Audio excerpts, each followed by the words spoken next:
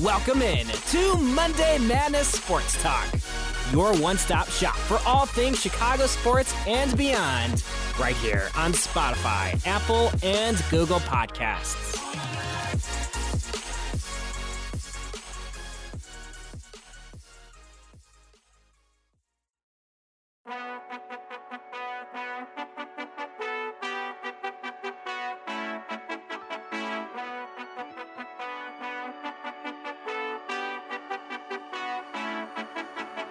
Welcome to another edition of Monday Madness Sports Talk.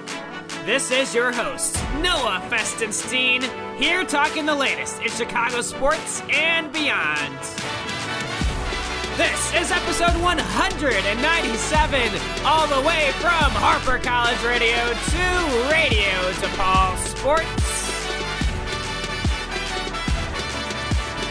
This is April 5th, and we have entered a very pivotal month in the sports world as we got baseball back, we've got basketball and hockey nearing the playoff run, and we got UFC events, soccer, everything. There's a lot, and I'm here to talk about it with you. So let's do it. Once again, my name is Noah Festenstein, here for the 197th episode of Monday Madness Sports Talk. So close to 200. Cannot believe it, we're this close, and I think by the beginning of May we'll reach that point. But for now, let's just be happy with the amount of sports going on right now. And the pandemic still looms around us, so obviously it's very concerning to make sure that everybody is safe and healthy throughout every single sport, that's going on. And especially with baseball having a 162-game season, currently the NHL is going through some COVID problems, particularly in the North Division in Canada. So it's just concerning, but also very encouraging that sports is making its way back and fans are coming back to the stands. And the MLB is doing a good job so far with that. But tonight as well, the first game in Texas at the new Texas Ranger Stadium, Global Life Fields, they're having a full capacity stadium. So compared to the 20 to 25% capacity in most other stadiums around the United States. So I'll be getting into that. First up, I'm going to be doing a baseball segment. Then I'll get into some hockey. I'll talk about those COVID cases. And then I'll, of course, catch up on the standings, talk about our Chicago Blackhawks. And, of course, in the baseball segment, I'll be talking some Chicago Cubs and some Chicago White Sox. Obviously, there's only been, 4 or 5 games between the two in terms of games played. And there's some thoughts I have for specific elements of each team that is making them either good or bad. And with the White Sox, it's bad. And with the Cubs, it's good, at least for the first series. So we'll get into that when we talk about baseball. And then after baseball and hockey, I'll talk some March Madness basketball, where tonight, Gonzaga will be facing off against Baylor, 2 number 1 seeds, in a showdown at Lucas Oil Stadium in Indianapolis for the National Championship of College Basketball in a year that has been very tough on a lot of these college players, especially for Gonzaga. They are undefeated. Are they going to be the first undefeated team since Indiana did it, the Hoosiers, back in the 70s? Well, we'll see. We'll see tonight. And Baylor is the only team in their way from doing that. And we're looking forward to a great game that one, but also the UCLA Gonzaga game was unbelievable. I cannot believe that game was so close throughout, and I thought that UCLA was not going to be in that game, at least during the second half. So I'll talk about that game and tonight's projections in my eyes. We'll be doing the Sports Bets Pick of the Week during our March Madness segment, where I'll be doing a DraftKings sports bet. It is legal here in Illinois, so all of you Illinoisians or any other people in any other state who want to make some bets, well, I got some suggestions for you. And then to finalize the show today, I'll talk some NBA basketball. maybe I'll just combine March Madness with NBA, catch up on the standings. I want to talk about the Chicago Bulls because they had a great win yesterday against the Nets by a score of 115-109, and Nikola Vucevic had a great game, and then the Bulls had a couple of key guys out and still were able to beat a very, very good team in the Brooklyn Nets. So we'll get into that and much, much more. No UFC today. I mean, you got this weekend we got a fight. It was supposed to be Darren Till and Marvin Vettori, but Darren Till, due to some personal complications, had to back out of the fight, and Kevin Holland steps in to fight Marvin Vettori in that one. That is the only notable fight I'd say for this weekend. I might get briefly into it. I don't know. Probably not, considering that's the only thing going on, and I basically just talked about it, because Kevin Holland fought 21 days beforehand. The only other fighters that have done that in a main event fight has been Joseph Benavidez, or not Joseph Benavidez, Davidson Figueiredo, who fought Joseph Benavidez to get the title belt about a few months back. So that's going to happen this Saturday night, but then in a couple weeks, or at least April 24th, if I'm correct, in like less than 3 weeks, yes, it is going to be UFC 261, where fans are going to be back in the stands, full capacity. So that's going to be very interesting to talk about in the times to come. But in the times today, we've got ourselves a great show here on the 197th edition of Monday Madness Sports Talk. Happy to have you with me today. Be right back with some baseball. See you then.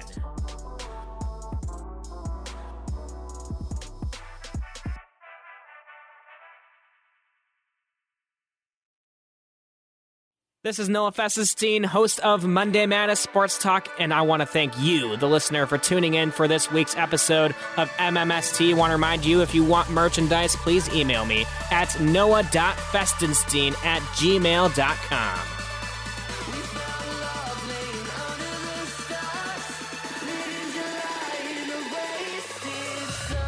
Welcome back to the 197th edition of Monday Madness Sports Talk. This is your host, Noah Festenstein, back with you here for the baseball segment, the first segment of today's show. So let's get it going. This is Hellberg featuring Jacare, Wasted Summer, getting us properly hyped up for this, the first week of the 2021 MLB season. Very excited for it to be back. And this past week, or this weekend actually, I was in Springfield, Missouri. And that's where I celebrated opening day on Thursday. I was doing some stuff with former co-host Cesar Sanchez. So shout out to you, Cesar. It was a fun trip. We went on the road past St. Louis, got to spend some time in St. Louis. I saw Busch Stadium, and that's just a beautiful stadium. As much as I am a Cubs fan, I will have to say St. Louis did it well with Busch Stadium. I ain't gonna lie. It's a beautiful stadium. And so I'm very happy to have been there. I'm going to be visiting, I believe, Coors Field at some point this summer, because I want to be in Denver for some family occasions. So that's just going to be something I'm looking forward to in the personal adventures of Noah Festenstein. And a lot of those have to rely on baseball, because one of my goals in life is to visit all 30 stadiums, or at least all 30 active stadiums, because obviously some stadiums that I put on my list, like Globe Life Park, which got torn down for Globe Life Field. As I mentioned, that Globe Life Field tonight is going to have a ton of people in the stands, full capacity. So I'm very interested to see, and I'm a little concerned to see if that, for the matter, is what, the outcome is going to be of that. Is that many people together for the first time in this country since really the past significant sporting event, which would be the Super Bowl in 2020. I haven't seen this many. It's like, what, 100,000? Not 100,000. How much is Globe Life Field here? Let's do a fact check here. The first fact check of the day here for episode 197. So Globe Life Field, if I'm correct, is a capacity of 40,300. Now, I don't know where I got 100,000. I was told yesterday 100,000. I was like, what? Come on. But no, also Globe Life Field during the NLCS National League Championship Series and the World Series in 2020 did host at least about 25% capacity for those series, and nothing came about of it. But now you got 100 or not 100. Why am I still on the 100,000? 40,300 people will be filling the stands potentially. I don't know if people want to watch the Texas Rangers right now, considering they aren't the greatest team, but for the fact that they could be back at a sporting event at a baseball game in the newly built Globe Life Field that they never got the chance to experience last season, now get the chance to experience. So I would say that Globe Life Field will have a lot today in terms of fans. So, what time is this game on tonight for the Texas Rangers? It's actually on in literally 2 hours. So right now, this is a pre-recorded show, obviously, as you may know. I'm recording currently. It is 1:34 p.m. I'm looking at the clock. This game is happening at 3:05. So as far as I'm concerned, fans are starting to roll into the stadium as I speak. So today, the Toronto Blue Jays at the Texas Rangers. Talk about them Blue Jays. They started the season to 2-1 against a highly touted New York Yankees team. So a very interesting start for this MLB season. So I hope that things are going to go well tonight. There's a couple things I want to talk about in baseball today, and that's obviously we can't avoid the elephant in the room in the baseball news that we received in the past few days, and that Commissioner Rob Manfred is removing the All-Star game from Atlanta due to the new Georgia voting laws that got implemented. I'm going to not get into that much politically, but I've always said on this show that we shouldn't build a bridge between politics and sports, but it's very hard to do it because, like I said, you can't avoid the elephant in the room. Like, we live in a country right now where there's a lot of divide, and that constitutes different laws being made and different people reacting to different laws, and it's just a whirlwind of people's opinions. So this is like the one move that, like, with the MLB and Rob Manfred making this decision and being an advocate, a large sports organizational advocate, to make sure that people have the right to do what we have been given the rights to do in this free country for the past century. And the MLB saw themselves as one of the biggest advocators to the matter. And that's by pulling the MLB All-Star Game, one of the most nationally recognized games of the entire year, bringing all the best players in the MLB together to play one game, and they remove it. Especially the fact that with, putting more salt into the wound for Atlanta, and I hate to say this, but this was Hank Aaron's year. Hank Aaron passing away this past year, he needs to be recognized. He needs to be honored. And when he played for the Atlanta Braves for practically his whole career, that's the stadium you want to recognize him in, right? But the best way to recognize and honor Hank Aaron this year, in my opinion, was to not play in Georgia based on the new voting laws. Hank Aaron, an African American who beat Babe Ruth's record in home runs in a southern state, was unbelievable. You can't write that. And if anything, if Hank Aaron was alive today and still was being recognized, I think this is what Hank Aaron would have wanted, is that the MLB making this decision. This is a decision not going up against Hank Aaron. They're still going to recognize Hank Aaron in this All-Star game, just not going to be in Atlanta or in Georgia. And this is the best way to honor him, to honor his values in life as being a strong African-American individual who basically surpassed a lot of expectations and surpassed a very, very hard later half of the 20th century. So that's my opinion on this MLB moving the All-Star game out of Atlanta. It makes sense. I think it's a very respectable move. It's hard to say that it's not a respectable move unless you live in Georgia. And you, of course, think the same way I'm thinking is, yes, you may not agree with the new voting law, but yet you still understand why the MLB had to move out of Atlanta. Is to support the values of everyone involved, and especially Hank Aaron, the one you're honoring in that All-Star game. Hank Aaron is an advocate for his own great reasons. And I think that the MLB is being an advocate for their own great reasonings the way that Hank Aaron would have wanted them to.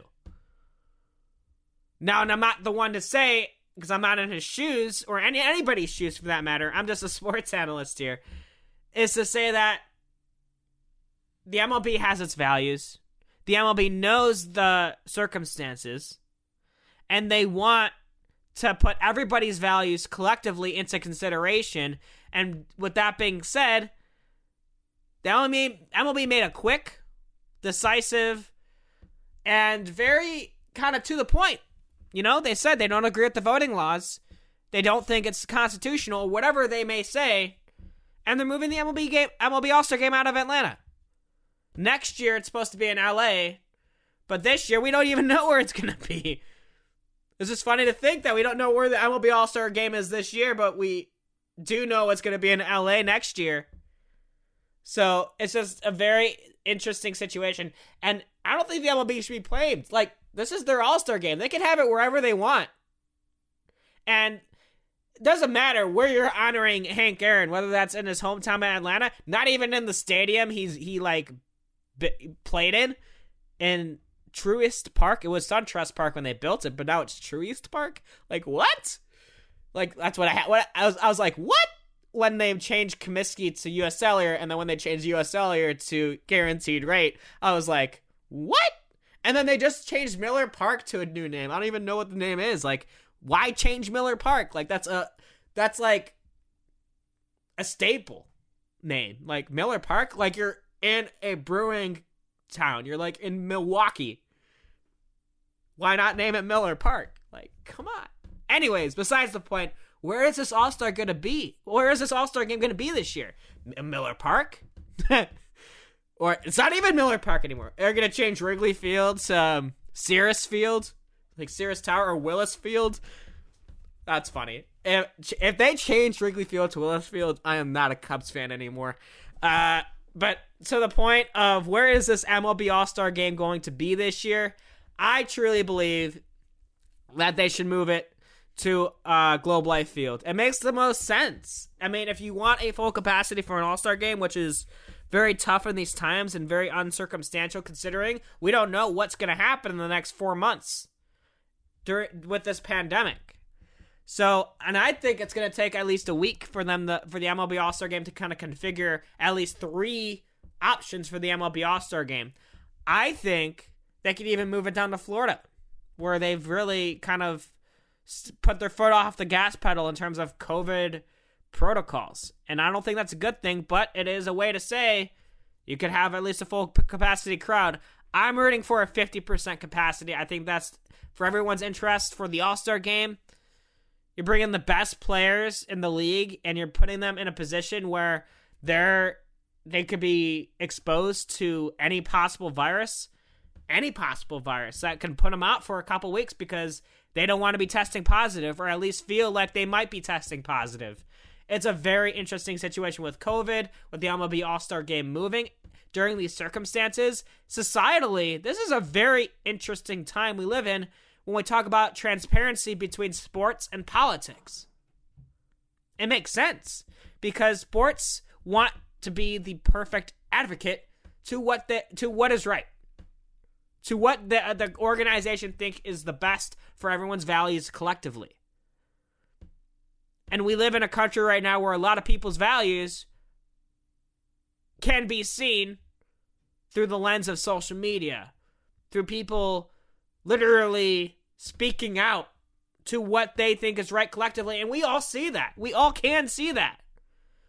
It's just what we want to believe in most. And in terms of the MLB's perspective, they believe in the best interest is to move this All-Star game even during these circumstances during this pandemic. So I am a fan of the MLB moving the All-Star game out of Atlanta. It gives other places a chance to host it when they haven't hosted it in a while. Maybe Wrigley Field could be an option, but the only problem with Wrigley Field is it's so compact. Like, it's Wrigley Field and then a whole neighborhood around it. You don't have a lot of space to work with, especially when it's so condensed. So I don't think it should be Wrigley Field. Maybe it could be guaranteed right field. That could also be an option. Or, let's say, whatever team does the best in the first quarter gets to host the All-Star game. That could be also interesting. It'd be like semi-pro, where if you get top 4 in the league, you get to make it to the next level. I watched Semi-Pro with Will Ferrell this past week for like the 5th time, and it's just a funny movie. Anyways, the baseball gods should be proud of what Rob Manfred did. And I think the sports gods could be proud of that too, because it also sets standards for other sports to say, hey, if you're hosting an event in a place where, you don't like the values, well, then we'll get out. But it really depends on the owners. Like, let's talk UFC, right? What if Dana White moved the UFC out of Jacksonville for UFC 261 because they thought that the Florida laws and what they're implementing doesn't meet the values of the UFC? Then they could start a whole story based on that. And the MLB started a story, and it's what I've been talking about the past 15 minutes, is the fact that the MLB has its values. The MLB just proved that, any sports league has the power to make a statement as a whole. And that's what the MLB did. I mean, Rob Manfred, it is his own individual decision, but it seems like the majority, or even a lot of, just 80% to all of them in the MLB seems to be supporting this idea. I haven't seen one player or one person specifically come out and say this is a bad idea, at least from my eyes. And it goes to show, usually when people think it's a bad idea, you hear it right away, right? Let's say on social media. Think about this. If you are on social media for any beat, for sports, politics, fashion, TV, movies, etc., everybody on social media, let's say if Kong versus Godzilla, which I saw this past weekend, and I loved that movie, great movie, I'm not going to spoil you or put any spoilers for you, but it's a great movie. I recommend it. HBO Max is amazing. Anyways, let's say if Kong vs. Godzilla got really bad reviews, right? You go on Twitter, and you're like, oh, wow, people are talking about all the bad things about King Kong. But as far as I'm concerned, like I said, it's a good movie. I haven't seen much bad reviews on King Kong, as much as I would see good reviews. People like to review things from a bad perspective more so than a good perspective, because people feel like they can build off of the bad. Right? Let's say if the MLB decided not to move out of Atlanta, would people have had thought about it? Probably not. I mean, it's not like the MLB is going to go out and say, "Oh yeah, we decided to stay in Atlanta because we support the new Georgia voting laws." People aren't going to think about it like that because people don't tend to mix politics with sports. But the MLB wanted to make themselves look like they have values because they moved out, and nobody has made any bad statements about it. More people could have made bad statements about the MLB staying in Georgia rather than leaving for the All-Star game. So the point I'm trying to make is you tend to see people make bad reviews about something rather than they make good reviews. And in this case, I haven't seen many bad reviews. Or even that many good reviews, for the fact of the matter is people support it because they think that they're doing something right. Right? So yeah, that is that. That's the MLB All-Star Game moving out of Atlanta. Let's talk about the Chicago Cubs. So, first 3 games of the season.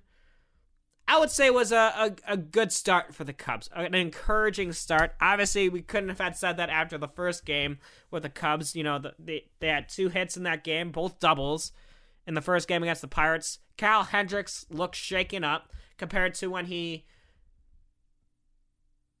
pitched a phenomenal game in opening day last year. It was kind of the polar opposite this year. So hopefully Kyle Hendricks obviously adjust. And if there's one pitcher that can adjust the best, it's Kyle Hendricks. So a little tough start for him on opening day, but then the Cubs caught up.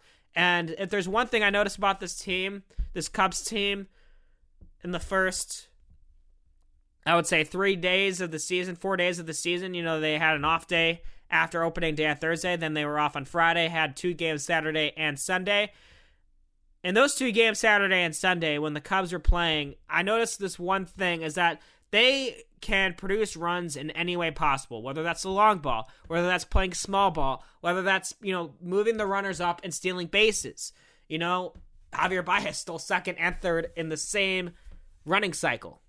Like, that's impressive, right? Like, you have and Anthony Rizzo stole a base yesterday. You have guys, if Anthony Rizzo can steal a base, anybody on this Cubs team can steal a base. It's just that I think the Cubs want to be aggressive on the base pass because they have runners to do it. They want to play small ball. They want to catch the other team off guard. You're going to see a Cubs team this year that's going to score runs unearned, earned. Whatever you can do to get their run across the plate, do it because they're going to get it done. That's what I've noticed about this team in the first 3 games. Even that, in the first game, the 3 runs they scored, I think only one of them was earned, if I'm correct. So, like, if the Cubs can find a way to advance the runners, put the other team off guard, and force them to make mistakes, putting the ball in play and not striking out, this Cubs team could be good if they stay healthy. And so far, knock on wood, they are. So, good start for the Cubs. I think that Jason Hayward, has defensively, offensively, he's had a hit in the first 2 wins, had a home run in that game on Saturday, a blast, 428 feet. Jason Hayward, where did that come from? So to see that at the beginning of the season is very encouraging. Ian Happ with a 420-foot blast to straightaway center yesterday. And then the only concern I have is Wilson Contreras. He's not looking the hottest right now. He struck out 4 times yesterday. Obviously, you have some cold stretches, but defensively, Contreras is fine. The offense is always very hit or miss, literally hit or miss with Wilson Contreras. So you got to look at it like, you know what? Who's the best contributing player at this time of need, for that matter? Who should we put in? I'm also and I think those guys consist of like Ian Happ, David Bodie can be that guy. He's off to a slow start. And if that's the case, maybe Nico Horner or Eldemaro Vargas.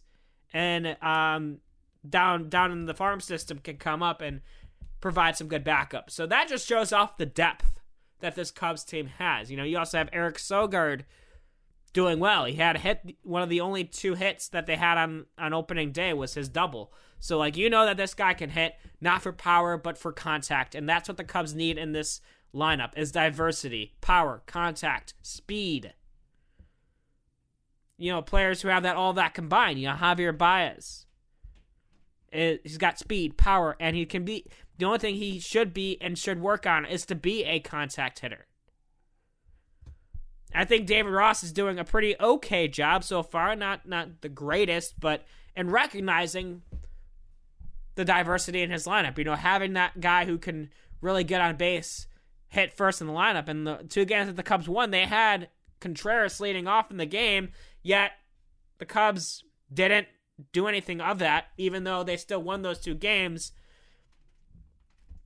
Contreras needs, if he wants to be a leadoff guy, he's gotta have that speed and that contact ability. And with him striking out 4 times yesterday, it's very discouraging. So I want to see a guy like Ian Happ, even Anthony Rizzo again, be a leadoff guy. Another name that I'm really happy to see perform, Kris Bryant. Kris Bryant hitting a home run, the first home run of the season, hits a double in yesterday's game. He's got, you know, usually he starts off the season cold, but now he's starting off pretty hot. So looking at Kris Bryant, he's also made some great defensive plays.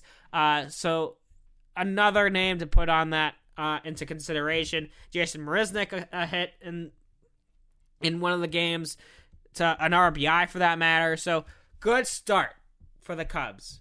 Good start. So let's look at their upcoming schedule. As tonight, they're going to be facing off against the Milwaukee Brewers. Wait, hold on 1 second. Yeah, so it's at Wrigley Field. I just want to make sure it's at Wrigley Field. Tonight, 6:40, a very rare 6:40 start. Usually it's around like 7:10, but hey, I'll take it. Cubs and Brewers tonight. Very much looking forward to that. As let's look at the series preview. Why not? Because this is going to be a very intense series. As basically what's going to happen is the first start for Trevor Williams, and it's a former Pirate, so since he's also still pitching in the National League Central, Trevor Williams is familiar. So hopefully that doesn't take effect in this NL Central, where let's say the Brewers really know how to catch up with him. He's just in a different uniform. And then Brett Anderson will be on the other side of the lineup tonight against the Cubs hitters. And Brett Anderson, let's see how he does up against this Cubs team, in which he has been semi-successful against. And then to end the rotation, you're going to have Adbert Alzolay do tomorrow night's games. So we'll have a good start. We'll have a good, I would say, projection on the bottom two of the rotation. Let's talk about the top three, though, because obviously I just mentioned Kyle Hendricks with him having a slow start, but talking about Jake Arrieta, and remember when I said the Cubs should sign him to a 1-year deal? He's back. He's ready to go, and I think he thrives in the white the white and blue prints and pinstripes. He thrives. There's a reason why Jake Arrieta wanted to come back to Chicago, is that he struggled again while not a Cub, but now he wants to go back to the team where he did thrive at, and he showed off some old vintage Jake Arrieta stuff during his start on Saturday. So I was very excited to see he went 6 innings, only gave up, one run? Yeah, 1 run. That's it. And a strong start for him. And Zach Davies also controlling the game up to the 6th inning. He ran into some trouble, but then the Cubs bullpen were able to pick him back up. Talk about Craig Kimbrell, the closer. He went out Saturday and Sunday. It wasn't a close situation on Saturday, but still struck out the side Saturday to end the game, and then struck out the first 2 in a 1-run save opportunity, and then got a 1-2-3 inning. So 5 out of the 6 batters he's faced off in Craig Kimbrell has been strikeouts. And his strikeout percentage is a .41, which is insane. So 41% strikeout percentage. One of the best to ever do it in this modern era of closers. So I think since he's acclimated with this Cubs team and now able to, be back in the rhythm of a 162-game season, the Cubs, I believe, knock on wood again, have an elite closer. And if you have an elite closer, you're comfortable taking any lead into the 9th inning. And in the past 3 years or so with the Cubs closing situation, it wasn't ideal. Even last year when the Cubs have to choose between 2 types of closers, whereas this year they just want to have to focus on one. And that's got to be Craig Kimbrell. You're paying him a lot of money to do this. Let's make him that valuable this season. So that's what the Cubs need to be saying themselves. Put the value into the player that you're putting high expectations on. And that's Craig Kimbrell. And people forgot about that name, even though, yes, he's a very strong closer when he does it right. And so far, it's been encouraging. Yet, against a weaker Pittsburgh Pirates lineup, it is still encouraging to see that Craig Kimbrell is painting the edges of the strike zone. And that's what he did in his first 2 appearances this season. So, that is the Cubs pitching situation. So now let's talk about the White Sox. Oh boy, the White Sox. I'm going to look at you right now, Tony La Russa, because even though it doesn't seem like it's your fault so far, it seems like, come to think of it, this White Sox team wants to win now. But are they ready to win now? That's the question. You're putting in a guy who hasn't coached in 9 years in Tony La Russa to try to figure out the White Sox problems, and their White Sox problems could very well be consistency.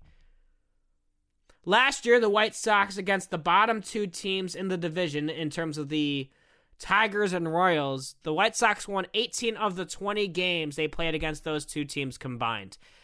And then against the Twins and the Indians, it was not like that. They did not play well, and the White Sox were able to win 35 games. And that also includes the 20 other interleague games that the White Sox played. So the White Sox need to be consistent against teams that are good. And last year, even with Eloy Jimenez, it wasn't that great. I'm sorry. Like, I know I'm about to kind of like roast the White Sox here a little bit based on their 1-3 start in the 4 games they played against the Angels to start off the season. Like, it hurts because I see a lot of White Sox fans, especially some of my closest friends being White Sox fans, putting so many high expectations on, but once they see the problems that the White Sox have, they regret putting high expectations on because they might not be ready. This White Sox team, I think, is ready to make some noise and to be a potential playoff team and a maybe World Series team. And I hope that could be the case this season because they do have a lot of confidence with themselves. They just need to show it. And they did not show it in the opening series against the Angels. Barely any earned runs. They went like 0 for 18 with runners in scoring position. You cannot have that. You got to be putting out runs on a different kind of basis, on a more collective, diverse basis, like the Cubs have been doing so far. Cubs have found ways to score runs in every possible way. Small ball. Everything. And I hate to compare the White Sox to the Cubs, and White Sox fans might be mad at me for this, but you have a guy like Yoan Moncada at third base going like 2 for 15, I think. 2 for 15 in his first appearances. People who are struggling at the plate, with the exception of Yermin Mercedes, who has started the year off for 9 for 13. That's incredible. Like, he started off 8 for 8. That does not happen. So looking forward to seeing how Mercedes does with the rest of the season. I mean, potentially becoming one of the more highly touted rookies. Maybe making a push for Rookie of the Year. Who knows? Who knows what can happen with that? But that's the only bright spot. Jose Abreu in yesterday's game didn't look like an MVP. He struck out twice in 2 very important spots where he could have drove in the tying run and even the winning run. And then Jared Walsh, hits the 2-run walk-off home run in yesterday's game. I think putting the nail in the coffin in what is a very slow start for this White Sox team. However, there's 157 games left, so there is time for this White Sox team to gain back some ground, bring back some confidence. But is Tony La Russa the guy to do it? I don't know.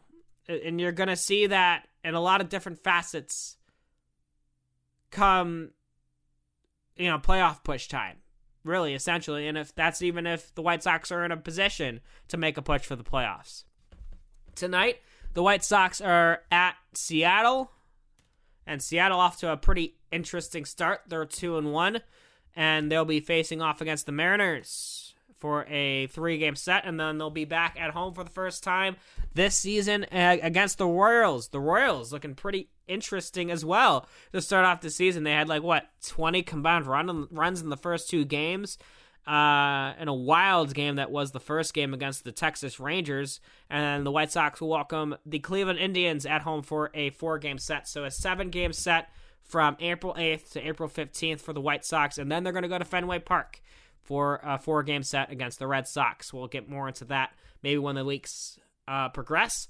But as far as I'm concerned, the White Sox need to catch up with their hitting and even their defense. Their defense looks a little sloppy, if I may say. So with that combined, this White Sox team needs to make adjustments. That is my first take on their first 4 games this season. Not saying that they still don't have what it takes to maybe make it to the World Series, but definitely what I've seen in the first 4 games, it's not encouraging. If you want to make it that far, you've got to start off strong, and this was not a strong start for the White Sox. For the Cubs, on the other hand, it's encouraging, but still, it was against the Pittsburgh Pirates, so that's a team that really technically they could have swept, but at the same time still was able to pull off a series win even after a very discouraging first game that the Cubs had. So still 157 games left for the White Sox, 158 for the Cubs.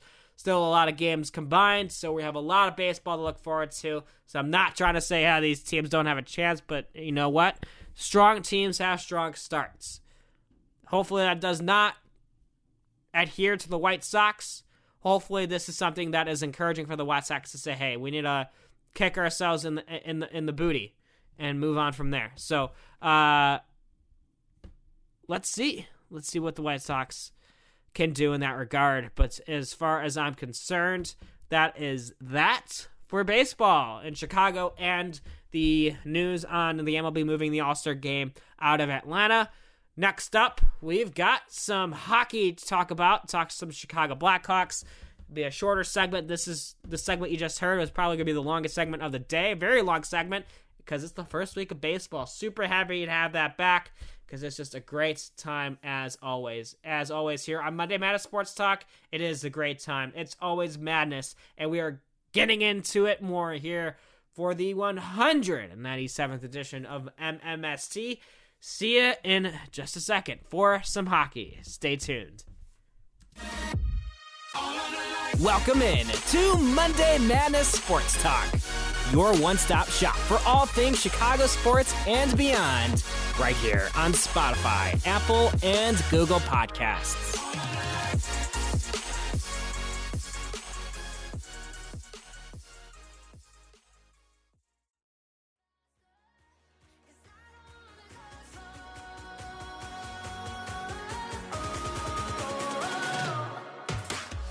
Welcome back to the Madness here on April 5th, 2021. This is your host, Noah Festestein, back with you here for the hockey segment of the show today.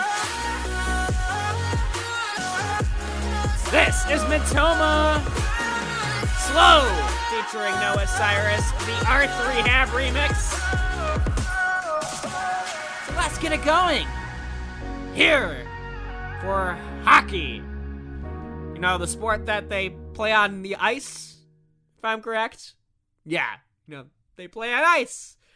I've always thought that was fascinating. Like, you invent a sport and you're like, okay, let's play it on ice.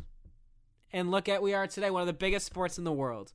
And that is hockey. And one of my favorite sports in the world, and I think that's so fascinating. Well, one of the biggest facts that I've learned and being a big hockey fan is that the ice was originated because they wanted to create a sport where there was no friction. And that the subject in which the puck or ball needs to be moved around a surface that has no friction, and making it a sport that is harder.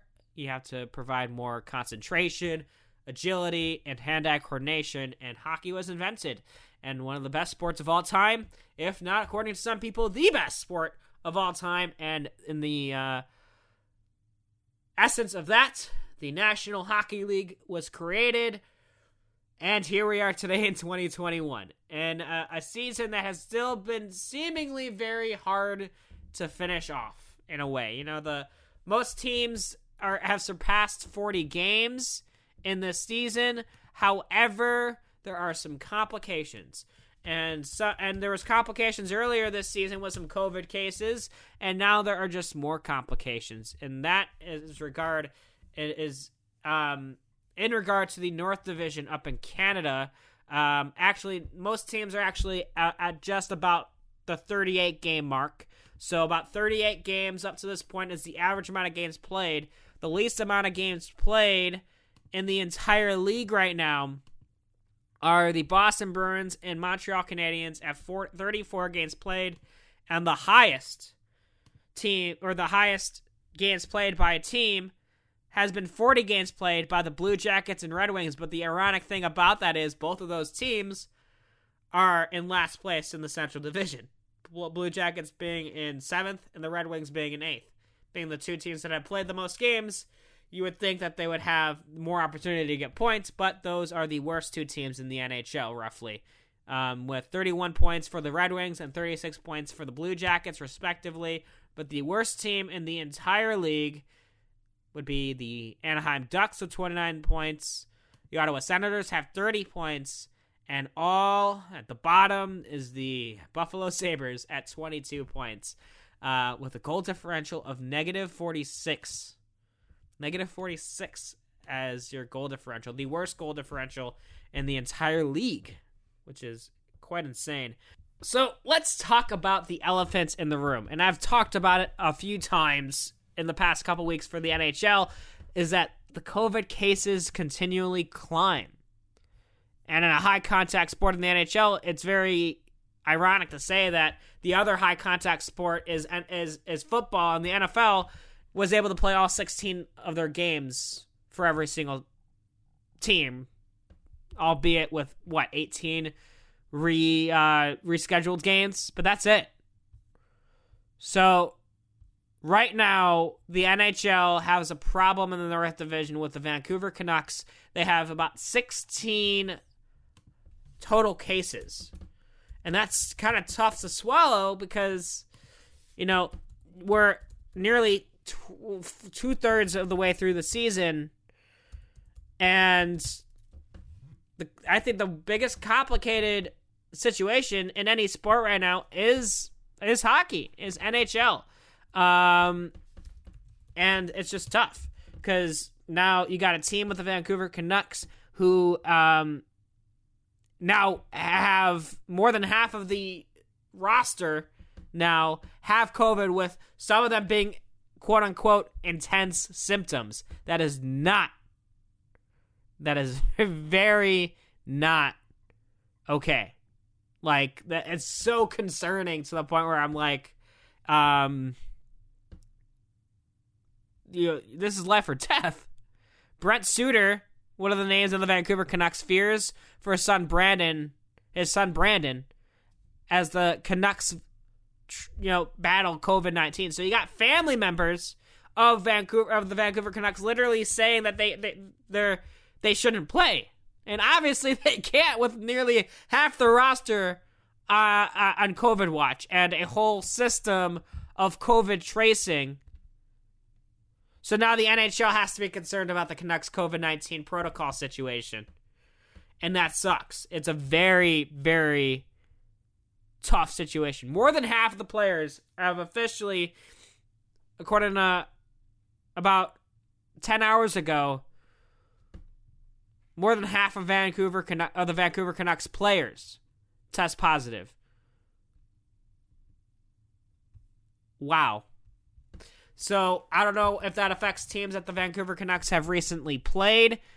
Wednesday, March 24th, was their last game, and that was against the Winnipeg Jets. And the Winnipeg Jets, let's check up on them and see if they're running into any problems. They're not. They have a game today against the Ottawa Senators. So that's okay, but contract tracing is very important because then also the Jets played the Maple Leafs, and the Maple Leafs played the Jets twice in Winnipeg.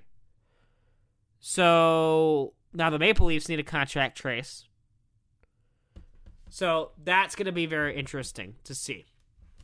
But also at the same time very concerning for this NHL season that has been stricken with some COVID cases. And honestly, is it worth it? How is the rest of this North Division going to be played out? It's going to be very complicated. The Vancouver Canucks have 37 games played. They have 35 points. They're not really in striking distance as much as maybe like 6 points behind the Canadiens, who've only played 34 games. And then you got teams like the Maple Leafs, Oilers, and Jets who have played 38 games respectively, 47 points to the 53 points between the Jets and the Maple Leafs. So that's a complicated situation in the North Division. Let's look at the West Division. You got the Avalanche at 37 games played, up at the top of the division at 54 points. The Golden Knights are falling down a little bit. They got one less game played than the Avalanche. They got 50 points. The Minnesota Wild, they're catching up. They've got 48 points. And then the Phoenix Coyotes, or the Arizona Coyotes, I always call them Phoenix because that's how I knew them growing up. They got 41 points with 38 games played. And then down the list, Blues 37 games played, 38 points. Sharks at 38 points, 37 games played. Kings at 36 games played with 34 points. And the Anaheim Ducks, as mentioned, 29 points with 39 games played. So it's funny to say that the teams in the Central Division and the West Division that have the most games played are last in their divisions respectively. The same does not apply, though, in the East Division, as the East Division, the most amount of games played are the Capitals, Islanders, and Penguins at 38 games played, and they're all at the top of the division. Capitals 54 points, Islanders 52 points, and the Penguins at 50 points. Then you got the Boston Bruins at 43 points, Flyers at 39 points, Rangers at 39 points, Devils at 32 points, and the Sabres, as mentioned, the worst team in the league at 22 points. Let's scratch that. 22 points. Just want to make sure. And then let's look at the Central Division, and it's a division that the Blackhawks seem to be vaguely chasing. The Florida Panthers at 39 points are at top of the division. It's 56 points. And the one game less played is the Lightning at 54 points. So they're practically tied, if you may say. The Panthers and Lightning, the two teams in Florida, happen to be the best two teams in the Central Division. The Carolina Hurricanes, the third best team in the division with 53 points. Then the Predators at 41 points. So a big gap between third place and fourth place. So now it's really technically a battle for fourth place. Who's going to be that last team in the playoffs? Then there's going to be Predators, 41 points. They have 39 games played. Blackhawks at 39 points with 39 games played. Stars, 36 games played. They're at 36 points. They're catching up. So the Stars you're going to have to think that the Stars are going to catch up to the Blackhawks and even the Predators and maybe even the Hurricanes. Who knows?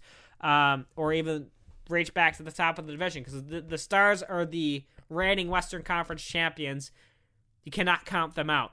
Blue Jackets and Red Wings have 40 games played, the worst two teams in this division. The two teams that need to be beat every single time they're played against anybody in the Central Division are all at 36 points for the Blue Jackets and 31 points for the Red Wings. Let's talk about the Blackhawks. So the Blackhawks, they've been faltering a little bit. You know, they were able to pull off a good win against Carolina last Tuesday.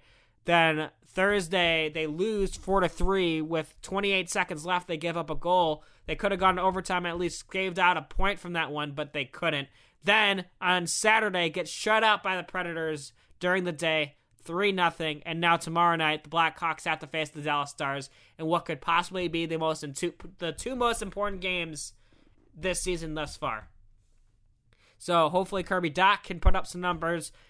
Obviously, you got Patrick Kane up and making history every step of the way this season. So right now, it's complicated because the Blackhawks have such a great group of young talent, but it's hard for them to know how to play with each other, especially playing with each other when it comes down to the last 10 minutes of the hockey game. That's when their worst performances are being exposed, is the last 10 minutes of the hockey game. There's been a lot of games this season where the Blackhawks in close games have really faltered in the last 10 minutes, whether that's giving up a late-minute goal or giving the fans heart attacks because they think that they're going to give up a last-minute goal, or the Blackhawks on a couple of occasions have played well and have tied the game up late. That hasn't been as much of the occasion, though, as actually giving up the lead late, because the Blackhawks have done that. They've gone to a bunch of overtime games because they could have won the game but gave up the lead late. So it's about, these young guys getting that late game experience. And it's tough because this Blackhawks team thrives, have literally set themselves up as an organization to thrive in those late game situations. When you have a group of young guys who barely play with each other up until this point, need to do that. So at this point, with nearly 40 games played in the season, time to put the foot on the gas pedal. And if you do that right now against good teams like the Stars, you're going to win games. And then after that Stars series, you're going to have 2 games against the Blue Jackets, in which I've said that's the type of team that the Blackhawks need to beat And if you beat those teams, you stay within the playoff race. And if you don't stay in the playoff race. And then the Blackhawks have 2 games against the Red Wings. Again, very important games. And then the Blackhawks face against the Predators for 3 games straight. So basically, the next 7 games, basically 8 games are setting the Blackhawks up for success or failure in this division.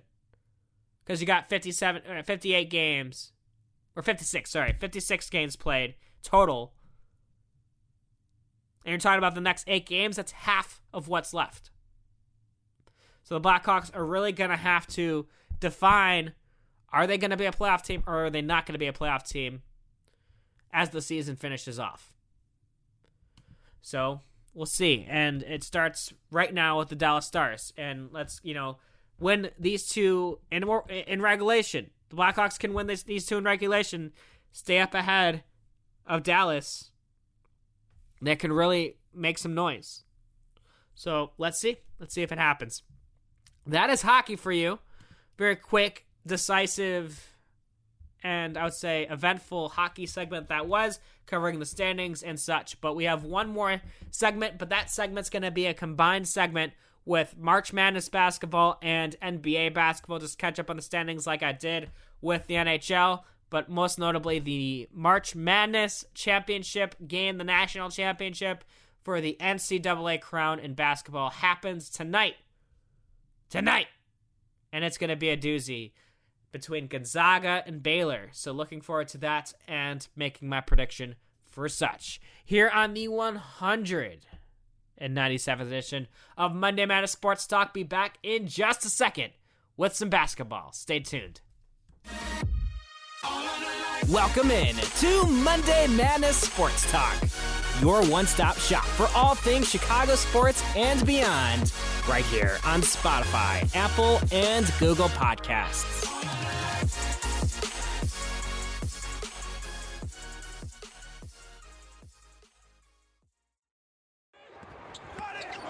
Juzang again with the ball in his hands, in the paint, floater, short, got it back, ties it with 3. Gonzaga has time to do something. Suggs for the win. Oh, yes! Unbelievable! Unbelievable! The perfect season remains on go. Are you? Oh my God! There is. This is Noah Fessenstein, host of Monday Madness Sports Talk, and I want to thank you, the listener, for tuning in for this week's episode of MMST. I want to remind you, if you want merchandise, please email me at noah.festenstein@gmail.com. Welcome back to the Madness here on April 5th, 2021.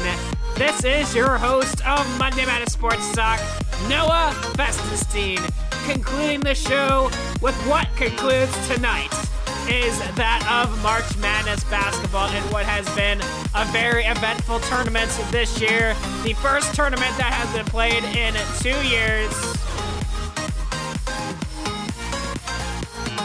This is Echo Smith, Cool Kids, the Gazzo and Two Friends remix, helping me finish what is the 197th edition of Monday Madness Sports Talk. Glad to have you with me, and glad you're still with me up until this point, because this is going to be a fun talking what has transpired in the past couple days in March Madness, where the Final Four has been basically whittled down to probably, I would say, what we saw on Saturday night, the best college basketball game I have ever seen in a very long time.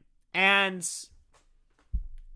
it was funny because I was barely even watching it. I was watching it on my phone, but I was also watching Kong versus Godzilla with my family. So I was basically doing 2 things at once, but really mostly watching Kong versus Godzilla because I thought that was a fantastic movie. But secondarily, I literally overheard Jim Nantz yell what you just heard in that audio before the segment. Thank you to CBS for letting me share that audio. And I just want to say it's very good to hear a buzzer beater once again in March Madness. That has been of a lack up until this point of the tournament, and for there to be a buzzer beater, a 3-point buzzer beater with 3 seconds left after a game-tying field goal, and then to go across the court in 3 seconds, and Jalen Suggs coming up big, hopping over a defender, concentrating on his shot, shooting it off the backboard, calculated. I would say that was calculated because you're shooting it from the logo, nearly at least a couple feet from the logo,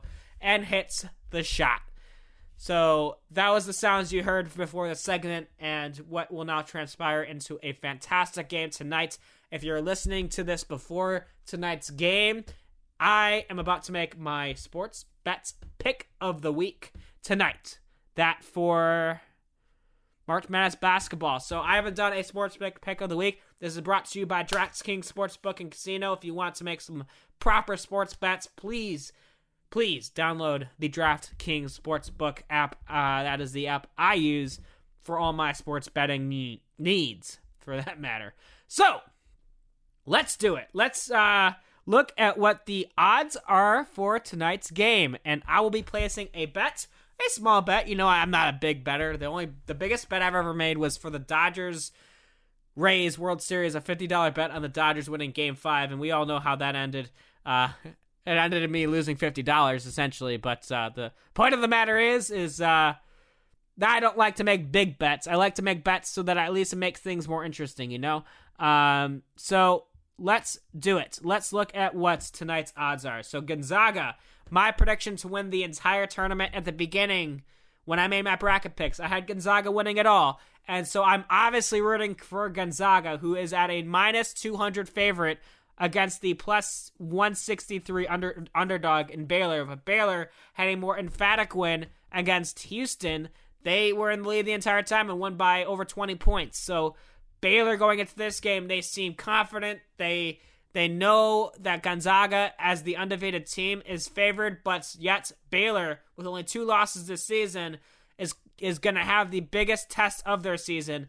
And honestly, they haven't been tested throughout this entire tournament in Baylor. You look at all of Baylor's games, they've been ahead. So for them to be behind against Gonzaga in this game seems like it's going to be that type of game, is that it's going to be back and forth. Maybe Baylor stays ahead the entire game. If they win this game, Baylor is going to be ahead most of the game. But if Gonzaga wins, I think this is going to be a close game. If not, Gonzaga could even be winning by 5 or 10 points on average throughout the game. But this game tonight is going to be a very close game. The point differential is Baylor is plus 4.5, so that is the spread. I'm not going to bet on the spread. I'm going to look at the player props, for that matter. First player to score a basket.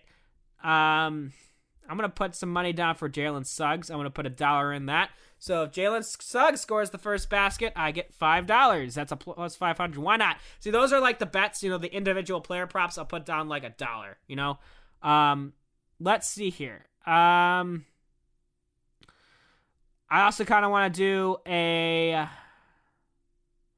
I want to do some sort of same game parlay bets, So if it's a same game parlay, I would want to have Gonzaga win, and they cover the spread of 4.5. So I am putting a bet down that Gonzaga wins, but they also cover the spread of 4.5. Because remember, back when I made my prediction for the final score of the championship game, I said it's going to be 78-71. That is my prediction for tonight's game. Gonzaga wins 78-71. So I'm going to do a same game parlay. And, hold on one second. Yeah, parlay. So what's dang, it's not letting me do the parlay. Why? Gonzaga winning by, I can't have the parlay of them winning by that spread. So, I'm going to have to figure this one out. But I cannot combine the same game parlay with a Gonzaga win and also covering the spread. See, that doesn't make sense. Why can't I do that? Come on. It adds to the odds. I don't want to bet on Gonzaga with not minus 200 odds because I don't like doing that. How about this? under 160 or over 160. So I'm going to go with the under in this game, even though last game between Baylor and Gonzaga, or Gonzaga and UCLA was like 180. This is a tough one. See, the over is actually more likely because that's at a minus 108, and the under is 160. So I'm gonna do under in this game. Like I said, 78-71 is my prediction. That's one less than 160. So, actually not. That's like my math is just off. Like, come on, get your head in the game, Noah. 78-71. Really bad at math. 149, I think. I'm terrible. I got to go back to high school here. But in essence, I think Gonzaga will win and cover by a spread of minus 4.5. But I will place a bet. I'm trying to make money here, so if I want to bet on Gonzaga, I got to bet on them a specific way. So who wins the first half? Nah, I'm not going to make that bet.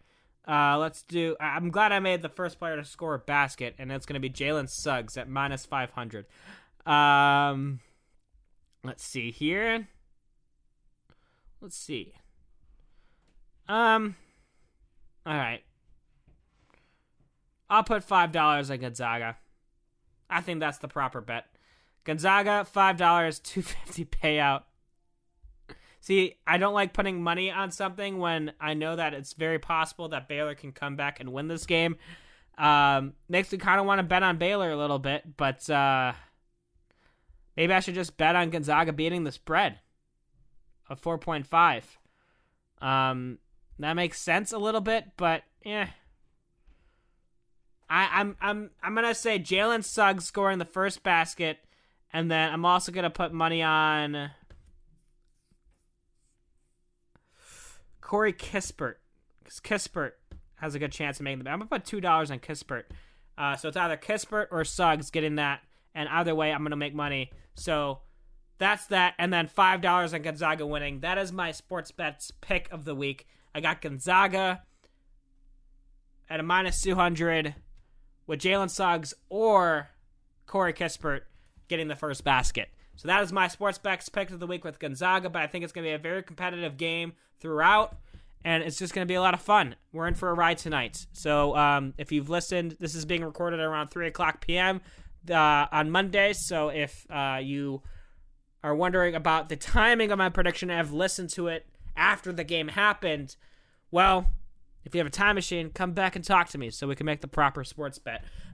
Anyways, speaking of time machines, next up, we're going to have a Mini Madness episode coming up shortly. We're going to go back in time, talk about whatever sporting event is up next, whatever sports history moment is up next. If you haven't listened to the first Mini Madness episode, it's about a few episodes back. Scroll down on the Spotify page. I covered the first ever 8 sports invented, so check that one out. It was a lot of fun. So, with that being said, March Madness has been an unbelievable tournament this year. Upsets upon upsets. The fact that there are so many above 10 seeded teams in the Elite 8 and even the Sweet 16 was just something to kind of glorify this tournament, considering that doesn't necessarily happen. A lot of new blood teams are in this tournament. Duke wasn't in it. North Carolina, no Kentucky. North Carolina was bumped out early by Wisconsin. So it's just like a lot has happened this tournament, a lot of unexpectedness, no perfect brackets after the first round. So it's just like it was very fun to watch this year's tournament. And I'm very glad that it panned out the way it did. So yeah, that is that with March Madness basketball. Let's get into the final subject of today's show, and that is NBA basketball. NBA, the National Basketball Association. Talk about them Chicago Bulls. The Chicago Bulls. Talk about that. They had a pretty decisive win. Not decisive, but decisive in the matter that they are trying to establish themselves as a winning team. against the second place Brooklyn Nets, who are 34-16, now tied with the 76ers atop the Eastern Conference. The Chicago Bulls are now 20-28 behind the 25-25 Boston Celtics. So the goal is now, I think, for the Bulls to try to maybe catch up to being a 500 team, but with 72 games played in a season, and the Bulls now having, 48 games played? They got to catch up. They got 24 games left and a hard schedule coming up, even though with this Bulls team, who now have 2 All-Stars in Nikola Vucevic and Zach LaVine, they could really make some noise and maybe even without making the playoffs, still make a statement by the end of the season. So talking about the Chicago Bulls against the Brooklyn Nets, you saw Vucevic get 22 points, Zach LaVine get 25 points, Troy Brown coming off and getting 7 rebounds, and Thomas Satoransky getting 11 assists and 19 points. That's huge. You're getting guys off the bench making some huge noise. And an off night for Lauri Markkanen, who only played 23 minutes and 8 points. Patrick Williams playing 31 minutes, putting in some time, getting 11 points. And looking at the Nets, Kyrie Irving having 24 points. Then you saw Blake Griffin at 10 points. No James Harden or Kevin Durant. But James Harden and Kevin Durant, I think, projected to maybe make a playoff push. But Blake Griffin, LaMarcus Aldridge, and Kyrie Irving on the same team. The Bulls able to outplay them throughout the game. So that is good news for the Chicago Bulls team looking forward, as they are now about to play the Pacers tomorrow night. A very important game because the Pacers are close to them in the standings, and they can push up a game on them tomorrow night. And then they got the Raptors on Thursday, Hawks on Friday, Timberwolves on Sunday. So a few easier games, and then you look later in the season, they got some tough matchups, and we'll talk about that when the time comes. So we just covered the bottom of the Eastern Conference playoff potential teams. Let's look at the rest of the top of those teams in the Eastern Conference. The third place Milwaukee Bucks, 32-17, and then from fourth place on, you got some teams that are nearly 500 in the Atlanta Hawks, 26-24, Miami Heat at 26-24, the Charlotte Hornets at 25-24, Knicks at 25-25, and Celtics at 25-25. And let's look at the Western Conference, a little bit more talented in that conference, considering the Utah Jazz at 38-11, Phoenix Suns at 34-14, Los Angeles Clippers at 33-18, the Denver Nuggets at 31-18, and the Los Angeles Lakers dropping down 2 spots from the last time I've discussed the standings. They are at 31-19. The Portland Trailblazers at 30-19, Mavericks at 27-21. The Grizzlies at 24-23 at 8th place, and tied with them are the San Antonio Spurs at 24-23. Fighting for a playoff spot are the Warriors, Pelicans, and Kings as that spot. So, yeah, I mean, this Chicago Bulls team and the position that they're in, they can really, really start making a push for a playoff team. But like I said, if they're able to make a statement near the end of the season to say, hey, we are establishing ourselves as a winning team. Billy Donovan making some noise this season with a newly kind of formulated offense. Defense could be worked on a little bit. Making some possible moves in the offseason and trying to develop some of their young stars in Kobe White and Patrick Williams. And then obviously continually working with Vucevic, Zach LaVine, maybe make a trade for Lauri Markkanen, and possibly even at the end of the season signing a good free agent. Maybe not LeVar. Maybe one of the ball guys. Who knows? Who knows? So this Bulls team has a lot to work with in terms of signing different people. They're putting themselves in a position to win, and they could be a top 5 team next season or in the next couple years. And that's something I'm looking forward to with the Chicago Bulls team moving forward. And moving forward with Monday Madness Sports Talk today, it was an hour and 15 minutes with you today, and it was a great episode. Talked about baseball for a good amount of time, talked some NHL hockey, and of course finishing the show off with some March Madness basketball and some NBA basketball. So yeah, that is that for this show. Looking forward to next week's show. I might talk UFC. I could finish the show off just talking about what's going to happen this upcoming weekend in the UFC fight night between Marvin Vettori and Kevin Holland. Like I said, Kevin Holland filling in the spot that Darren Till left vacant due to personal issues. And yeah, that's really only notable fight this upcoming fight night. And the next fight night is Whitaker and Gastelum.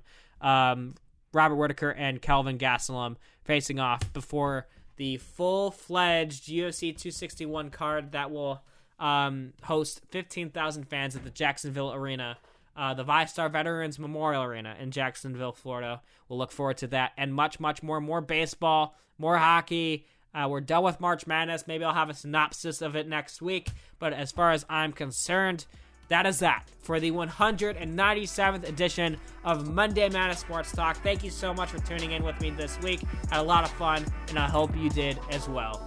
See you next week for episode 198.